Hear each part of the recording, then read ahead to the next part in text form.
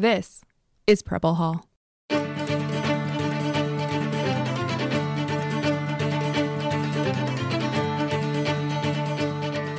Welcome to Preble Hall, a podcast about naval history from the United States Naval Academy Museum in Annapolis. Welcome to Preble Hall, the podcast of the U.S. Naval Academy Museum. My name is John Sherwood, and I'm a historian with the Naval History and Heritage Command. Today I have the honor of hosting Thomas B. Modly. Mr. Modly is a class of 1983 graduate of the U.S. Naval Academy. After a 7-year career as a UH-1N helicopter pilot and an assistant professor of political science at the Air Force Academy, he left the Navy to attend Harvard Business School and pursue a career in the private sector. He had an eclectic career in both aviation and high tech, and eventually rose to managing director at PricewaterhouseCoopers, where he was the firm's global defense network leader. From 2017 to 2019, he served as Undersecretary of the Navy, and from 25 November 2019 to 7 April 2020, he was acting Secretary of the Navy.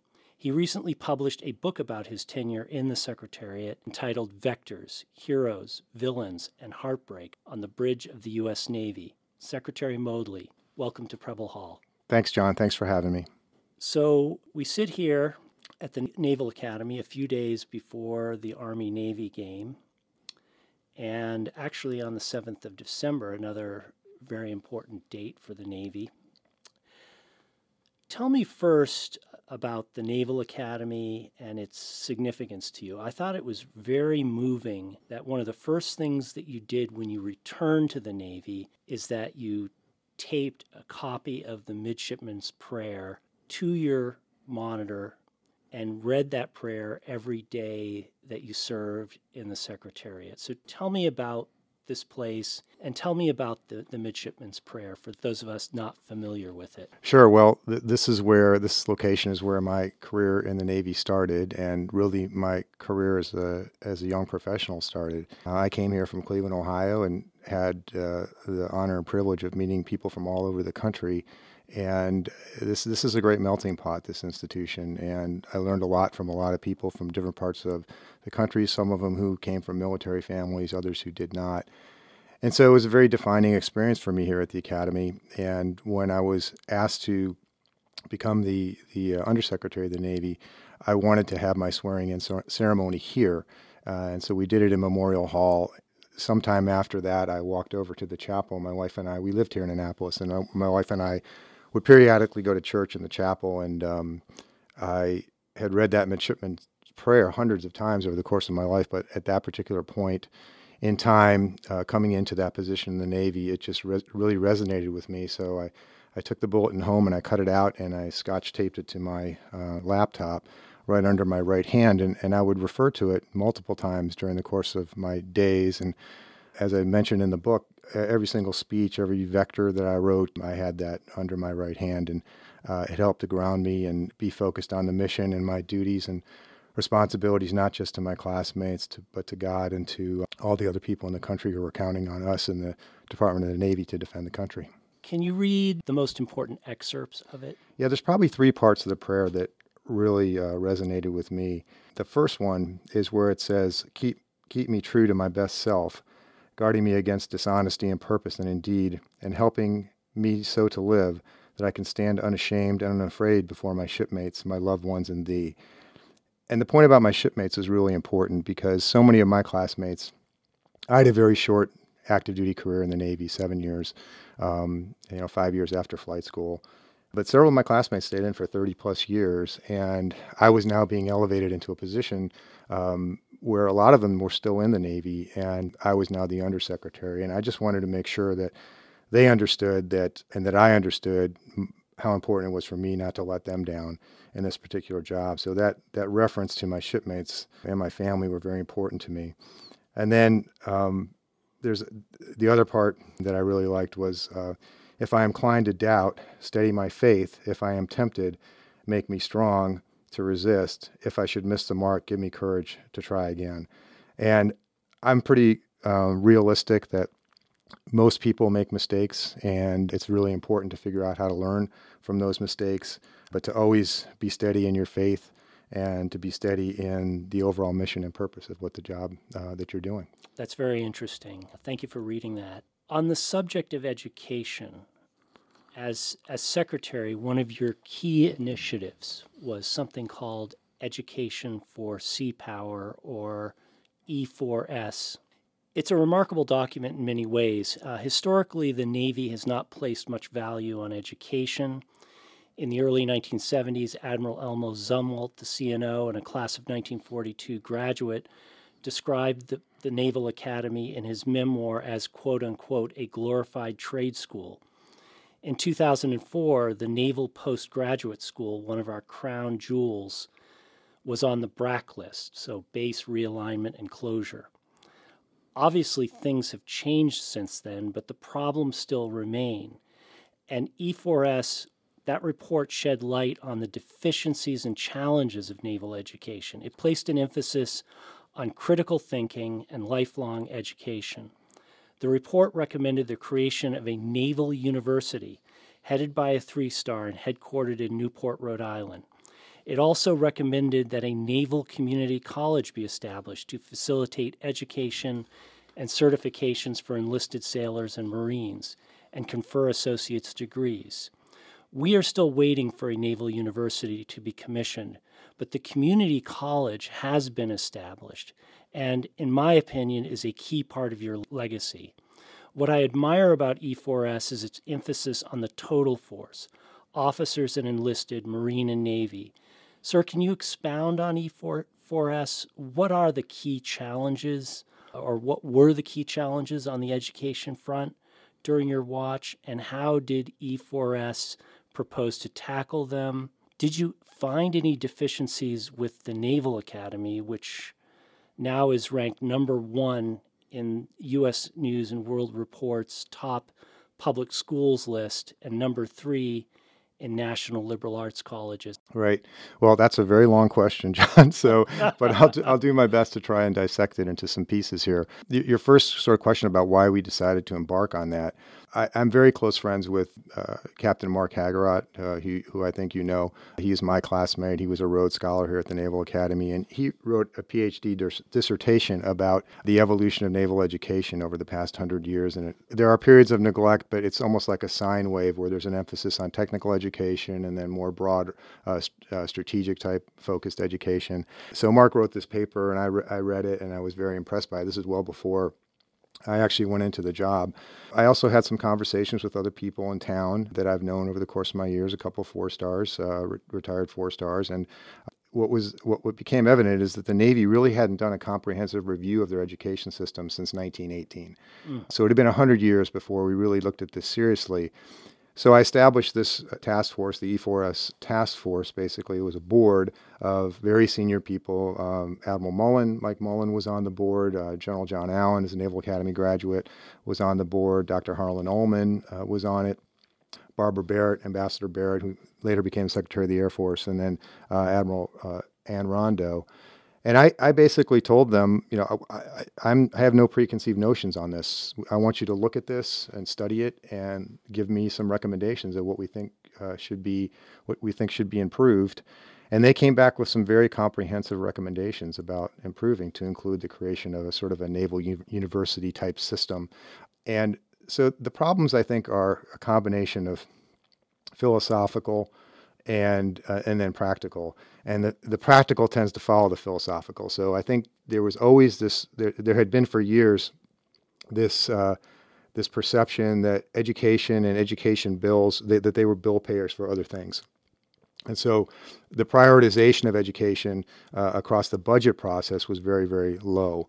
And they were always having to give up things at the end. And that's largely because there wasn't a broad strategy with advocacy at the highest levels of the department. And so what we initially did is we created a chief learning officer with the intention of eventually evolving that into the president of the Naval University System. And one of the things I did in that is, these offices pop up in the Pentagon all the time, but Pentagon geography really matters. And so I placed that person right across the hall from the Secretary of the Navy, because I wanted people to understand that it was very important to me that we move out with that. Your comments about the Naval Community College, we did start implementing that. We actually set it up down in Quantico. And they're working with a whole network of university systems to deliver online education for our enlisted people, which is tremendous. They never had that opportunity before. From my understanding, that's really evolving as a great success. The question about the Naval Academy, I think, is a little bit different. The Naval Academy, unfortunately, each one of these institutions, postgraduate school, War College, Naval Academy, they're all governed by different types of boards of governance. This place is so high profile from a public relations standpoint that the Congress is very much involved with what goes on here, and the Board of Visitors are very much involved in what goes on here because it's bigger and it's an undergraduate institution and it has Division I sports, and so it's competing at different levels with other universities. So there are some things I think that Mark Agrot particularly touched on when he was here as a professor that needed to be done here. For example, the development of the cyber center here. It's the first major college, university, or military school that has something like that. And that's absolutely in the right direction. We're moving into an era of what John Allen calls the cognitive era, away from sort of the industrial era, where we're going to have people who are much more prepared for uncertainty and unpredictable circumstances. And that requires a much broader base of education, not just technical education, but an understanding of government, politics, cultures, strategy, et cetera. And there has been a de-emphasis on that at these institutions. So I think it's great that the Naval Academy is ranked by U.S. News as #1 public institution, but I mean, that's a nice thing. But frankly, for me, when I was a Secretary of the Navy, I didn't care about that. I wanted them to be the top place that develops Naval and Marine Corps officers in the world. And those two things aren't necessarily the same. I worry about the institution chasing after ratings like that, because I just don't think at the end of the day, that's not necessarily what matters with respect to training this type of thinkers, people that know how to think and not what to think. And so that was part of the emphasis of E4S. So that's a long answer to your long question. What is the advantage of calling our galaxy of institutions, of PME schools, professional military education schools, a university? It's not just in calling it. As I said, it hits on both of those things. It's philosophical and it's practical. It's philosophical in the sense that they're now united under a common command structure where you can share curriculum, you can share research. They're developing and driving research and study in a way that benefits the Navy as an entity and the Marine Corps as entities. So the view is that if we could do that, we would really leverage these institutions much better than they as I said, they sort of operate independent from each other. And I think we were sub-optimizing the benefits of that level of intellectual capacity across our education systems. So that's the philosophical piece of it. The practical piece of it is if you combine it all, that's a much bigger pot of money, and you put someone with much more rank in charge of it, and they can be at the table fighting for it. Part of these things, like I said, it's some philosophy, but some of it's just pragmatics. It's Pentagon politics. You have to be able to control the purse strings and have a seat at the table. My experience was that education was really put off to the side, and even after E4S report came out and the Secretary of the Navy at the time, Richard Spencer, signed out the recommendations. And I told everybody in the budget process that we're going to fully fund all the educational institutions. The budgets came up and they weren't fully funded. It was going to take years to get that process going. I think there are lots of other reasons for that, lots of other budget priorities for the Navy. I understand those very, very well. But I think if we give this piece of it short shrift, I think we're going to pay for it in the long run. How do we give our officers and enlisted personnel more white space in their careers to further their education, whether that's taking a course or getting an advanced degree? Their lives are so filled with responsibilities, duties, practical training, family commitments. They don't have much time, and the system unfortunately doesn't encourage them to take the time. You're correct. And the Navy and the Marine Corps, and the Marine Corps to a lesser degree. I think that the Marine Corps actually figured this out a long time ago under General Gray when he was a commandant, and they really started pushing in this direction. And so you see when you meet some of these senior Marine officers, like they've had a lot of education, and they're very well spoken, and they're very broad thinkers. And I'm not saying that the Navy people aren't. They just haven't had the same exposure or the same opportunities, because the Navy values operational experience probably more than anything. And this is part of the problem. We have a Navy right now, and you come down to the ship count number, 300 ships in the Navy right now. They all need commanding officers. We can only have a third of them out there at any one given time. So you're constantly having to struggle with the maintenance cycles and everything else. And so if you were to say, all right, certain officers at a certain point in their career have to take a break and go get a 2-year degree or a 1-year degree, a master's degree program somewhere in strategic studies or whatever the university thinks is a priority for us, then I think that's a good thing. But what that's going to do is going to increase manpower requirements. And all that stuff then starts, causing inflection points in the budget. It is a challenge, but from my perspective, that's really what we should be trying to drive for, because we just really need people, as I said, that are really prepared to manage and lead in an era of great uncertainty. I think one of the brilliant aspects of the community college is that it allows our enlisted personnel to get 2 years of college under their belt at no cost. They don't have to use their GI Bill for that. And then they only have 2 more years to finish off. Maybe they decide they want to become officers and can then compete for an ROTC scholarship. Mm-hmm. But it gets them on the right track. For sure. I mean, it's as you said before, this is a total force thing. We need this type of intellectual and educational development at all levels in the Navy and the Marine Corps. Being able to do that and be successful with the community college, was a huge win for us. And it was interesting to see how many colleges and universities in the United States wanted to participate with us in that. I mean, they were very, very much engaged and interested. And, quite frankly, John, if the explosion in online learning has helped facilitate this, and 10 years ago, 15 years, you didn't have this. But now the ability to drive content all over the place is there, and so we should be taking advantage of it. Interesting. Well, thank you for establishing that community college. So today is the 7th of December, and it is Pearl Harbor Day.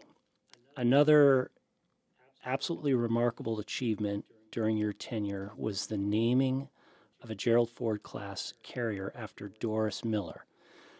Miller was an African-American mess attendant serving as a cook on the battleship West Virginia when the attack occurred.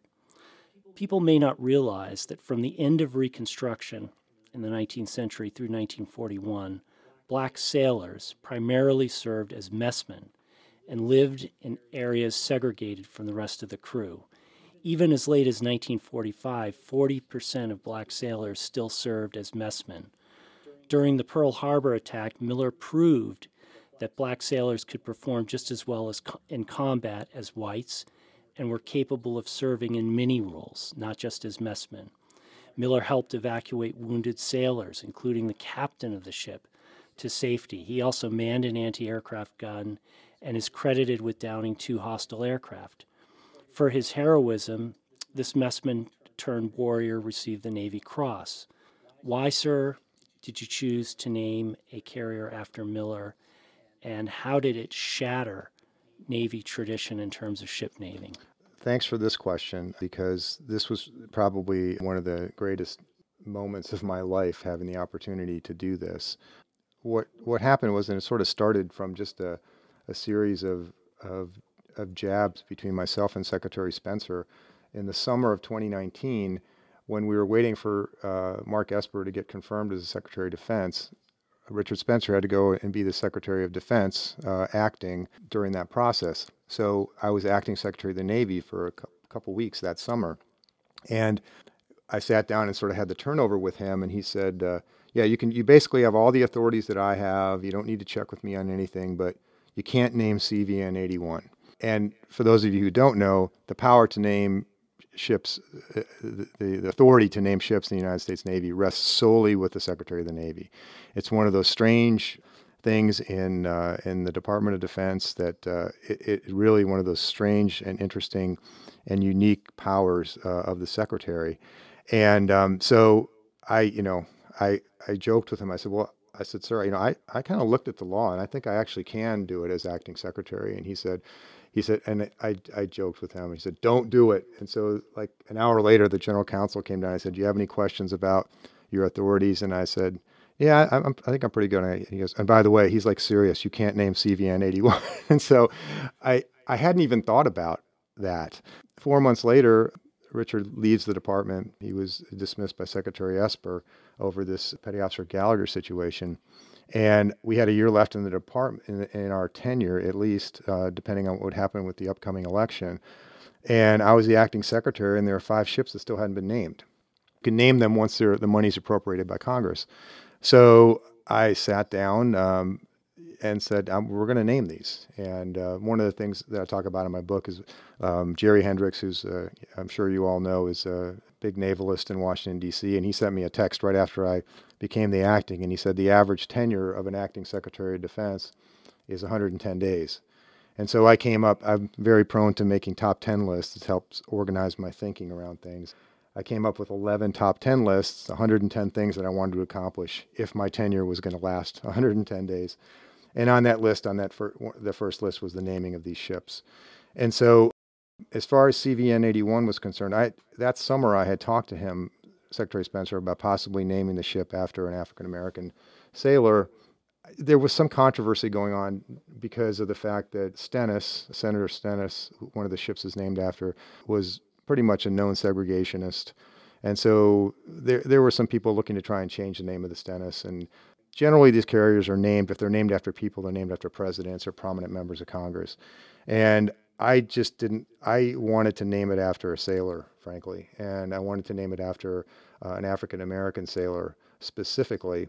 So I started looking, even before I became acting, at some of the heroes, African-American sailor heroes from Civil War. But then I put a little more thought to that and thought that would probably not be good. That was a time when the country was divided and a horrible war was fought over that division, even though there was great heroism. But I had spent so much time over the previous 2 years meeting World War II veterans and just became so impressed with them and enamored with them that I assembled a group of retired African-American admirals, some people listening to this podcast probably know, like Sink Harris and J.C. Caesar and a few others, Dwight Shepard. And these are just guys I knew. And I said, hey, here's the mission. I want to name CVN 81 after an African-American sailor, and the criteria are World War II and preferably enlisted. And so they came back to me a week later, and they basically said, sir, it has to be Doris Miller. And so I did a little bit of research on Doris Miller, did my staff. I checked, I'm pretty sure we checked with Gina Akers at the Historical Foundation and talked to her about that a little bit. And everyone was very enthusiastic about it. So we decided to do that, and we named the ship and announced it on Martin Luther King's birthday in Pearl Harbor in 2020, in January. And it was a tremendous day. And it was interesting to see, they did a tremendous job out there. I got to meet Doris Miller's nieces and his grandnephews, and it was just a fantastic experience. And it was interesting to see the reaction, mostly from the enlisted people, how proud they were that a ship was being named after a ship of that size, that's generally named after presidents or people that everybody knows, being named after somebody who's one of them. To me, it was a really, really gratifying day. Currently in the Navy, we have a very diverse enlisted force. We also are having struggles to retain people in the enlisted force. A move like this helps. How do you feel about diversity in the Navy? What are your thoughts on that issue? Yeah, I mean, that's a difficult question to answer. Of course, we live in a diverse country. We have people from all different parts of the country. And I think I mentioned at the early part of this interview that when I came here, I met people from parts of the country that I had never met before. I grew up in Northeast Ohio in Cleveland. Most of my friends in high school were Jewish. There were kids I met here who had never met a Jewish person in their whole life. And but I had never met really anybody from Alabama, or from other parts of the country. So because of the way the academy's constituted, all these congressional districts get their members in here. That's how it's distributed. You get this wide swath of America that's here. It's always been the case that, at least in the latter half of the last century, that we've had a very, very diverse force, racially, for sure. I think it used to be a lot more diverse socioeconomically than it is now. But, diversity is important because, from my perspective, we're a diverse country, and everybody in this diverse country, people who are from whatever group, should have a stake in defending it. So I think it's very important because when people come into the military, most people who come in don't stay in. They come in for a short amount of time, and some of them, their first real recognition of what it means to be an American and to represent America in other parts of the world, this is it, while they're in the Navy or the Marine Corps or the Army. And they come away, I believe, most of them, with a greater appreciation for the country. And that's really a good thing for us. So the more you can spread that out across the wide swaths of the population, the better it is. My father escaped from Hungary in 1948 from behind the Iron Curtain. He came back. He tried to go to all these different countries, and the United States offered him an opportunity to come here. But the deal was, he came here for a year, learned English, and then he had to enlist in the Army and go back over and be an interpreter in Berlin. And so, because of that, I got his best buddies, one guy from Alabama, one guy from New Jersey, and they hung out together, and he learned about what it means to be an American, and he served for 3 years and came back, and he just had an appreciation for it.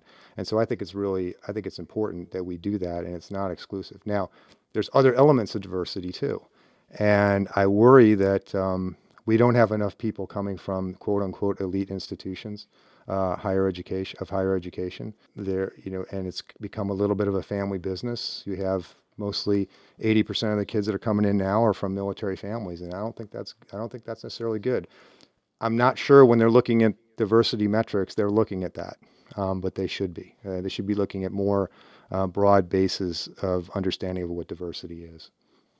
Speaking of the Gerald R. Ford class, I interviewed Spencer not long ago, and one of the things that absorbed a lot of his time and energy as SECNAV was the Gerald R. Ford class and the delays and cost overruns. It was a quantum leap in technology, but the Navy paid for that in terms of dollars and time. Mm-hmm. I can't argue with that. It was and probably the worst part about it, at least during our tenure, was that it was on the president's radar as an example of how basically the Navy couldn't do anything right. And I felt that was a very dangerous place for us to be as an institution when our most expensive asset was not viewed very favorably by the commander-in-chief. So when I came in, I'm pretty sure that's on my top 10 list. Number one priority was called Fix the Ford.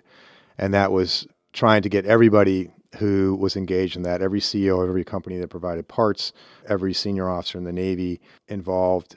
And one of the first things I did is I asked, where's the PEO for carriers? Like, where is he? Or the person who was responsible for the carrier program. And it was an admiral that was up here in DC. And I'm like, what are you doing here? I said, you need to be down on that ship, and you need to be there every day. And it was sort of incredible to me, the amount of resistance I got from the acquisition community for that. But to me, it's just one of those things. It's just a no-brainer. Coming from my business experience, if you've got a problem, the senior leader has got to be involved trying to solve that problem. So my understanding is it's performing pretty well right now in the Med, which is great. But the cost overruns they're overruns and they're gone. You're never going to get that money back. But hopefully, we've got a lot of learning from that process, that as we proceed with the next three, that we can come down the cost curve on them. How do you stand on the whole debate going on in naval circles about the efficacy of the carrier in modern warfare? You're friends with Jerry Hendricks. Yeah. Well, this is another thing that I tried to do, and I explained this in my book. When we bought the last two carriers, the last two in the Ford class carrier, which were the Miller and the Enterprise, we did a 2-carrier buy for those in order to purchase long lead items in advance and keep the shipyards going. And the estimates were that saved us like $3 or $4 billion, maybe $5 billion to do it that way. But the best part of that decision, from my perspective, was we didn't have to make another carrier decision for another 7 years. And so I set up basically a group that I called Future Carrier 2030 to take a look at what should the future of the carrier be. Again, assembled a very high-level group of people. Former Secretary Lehman was on it. For Secretary John Warner, Senator Warner was on it, and a couple other people. I tried to make it bipartisan. They started their work at looking at it, and I told them, and Senator Warner was very clear to me. He goes, I'm only going to do this if you're willing to accept the fact that there's a possibility that when this study is over, we're going to say we shouldn't build any more carriers. And I said, I'm not prejudging any of your conclusions. This is why I'm not making this decision. I want some outside people to take a look at it. Well, ironically, the day after I left, the day after my resignation, they completely disassembled the whole group, and so they never had any findings or anything. So I don't know, frankly, what they're doing in terms of looking at that, but it is a very, very expensive asset, and it concentrates a lot of firepower in one place. The arguments for the carrier proponents are, you can't replicate that firepower, you can't replicate that sortie generation, and it's incredibly survivable because it is so big and so on. There are other people that argue the opposite. So I don't know. I think that eventually they're going to have to come to some kind of reckoning because we're getting close to basically that group started in 2020. It's now almost 2024, so it's been 4 years, and I don't think anyone's really looked at it in a concentrated way. So that 4 of that 7-year window is now gone, and I don't really know what the Navy's going to do. Interesting. Before we turn to the TR incident, are there any other achievements during your tenure that you want to address? I'd prefer to have other people judge what the achievements might have been. I am, very, very proud of my time there. I worked with, and I was able to bring in some really, really talented people. I brought a lot of people in from the private sector to help people that I worked with before, who came in and sacrificed quite a bit of salary and sleep to come in and help us try to drive some level of transformation, particularly in the business mission. And so, to me, that's very gratifying. And I hope, I put a lot of principles out there when I was in the job. Principles of it talked a lot about agility and what's required for large-scale transformation and education and all these things. And your only hope can be, because we have such a tumultuous political cycle, that some of those things stick with some of the people that stay there for a long time. I call these big bureaucracies organizational slinkies. And you can pull on that slinky, and if you pull long enough and hard enough, that resistant tail is going to come along. But once you relieve that pressure, it's very difficult to keep it coming along. What you hope is some of that center part of the slinky has made it, and then the back comes up just a little bit, and then it can move forward. But we're not really designed, when you look at successful companies in the private sector who have been able to make major transformation in both their business processes and systems and strategies, it really requires a lot of continuous executive leadership that's not interrupted and intermittent. And unfortunately, our political cycles create that for us. So I have some thoughts about how maybe we could fix that over the long run. I think that perhaps maybe looking at the service secretaries similar to the FBI director as putting people in there who are sort of bipartisan, but they're given a 10-year fixed term, and they can assemble their teams, and they're given a little bit of flexibility to get around some of the civil service rules so they can move people and put the right people in the right seats on the bus. I think that would be very, very helpful. But I don't see anyone talking about that, and so I'm not optimistic that that's going to happen. Did the AUKUS deal, did that transpire under your watch? Or it was being discussed. It was announced in the Biden administration. But you worked on it. My team was working on it, yeah. The folks in the Undersecretary of the Navy for Policy were working on that. Is that a model for future big ticket item procurement, working with allies and partners? Well, we've been trying to do that with the F-35 as well. I think that's working reasonably well. But again, that's also a very expensive program that's exceeded cost expectations. You're also subject to the political issues. So, Turkey was a really important partner in the F-35, and now they're out. And so, we're having to juggle and change and think about it differently without Turkey being a member of that partnership. The AUKUS thing, I think, I don't know how else you can possibly do it, because the level of technology and the manufacturing capacity and ability to do that really only resides in two places that are friendly.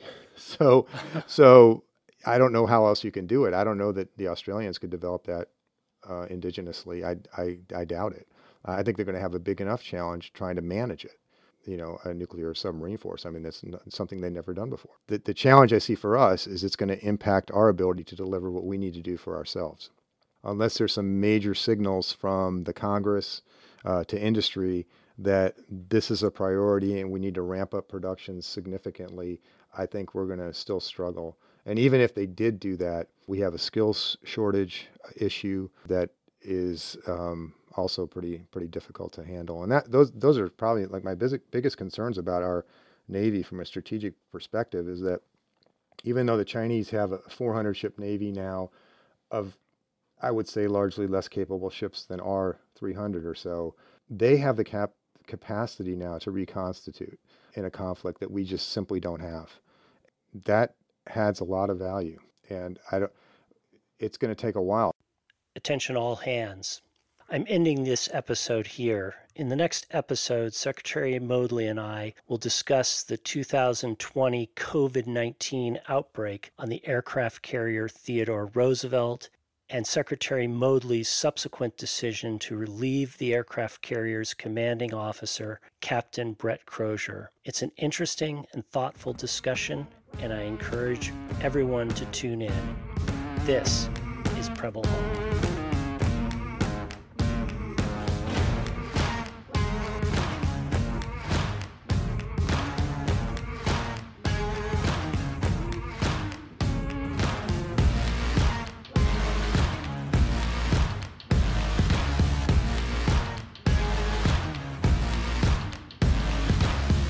Preble Hall is in no way intended to reflect the official positions of the Department of the Navy or the Naval Academy.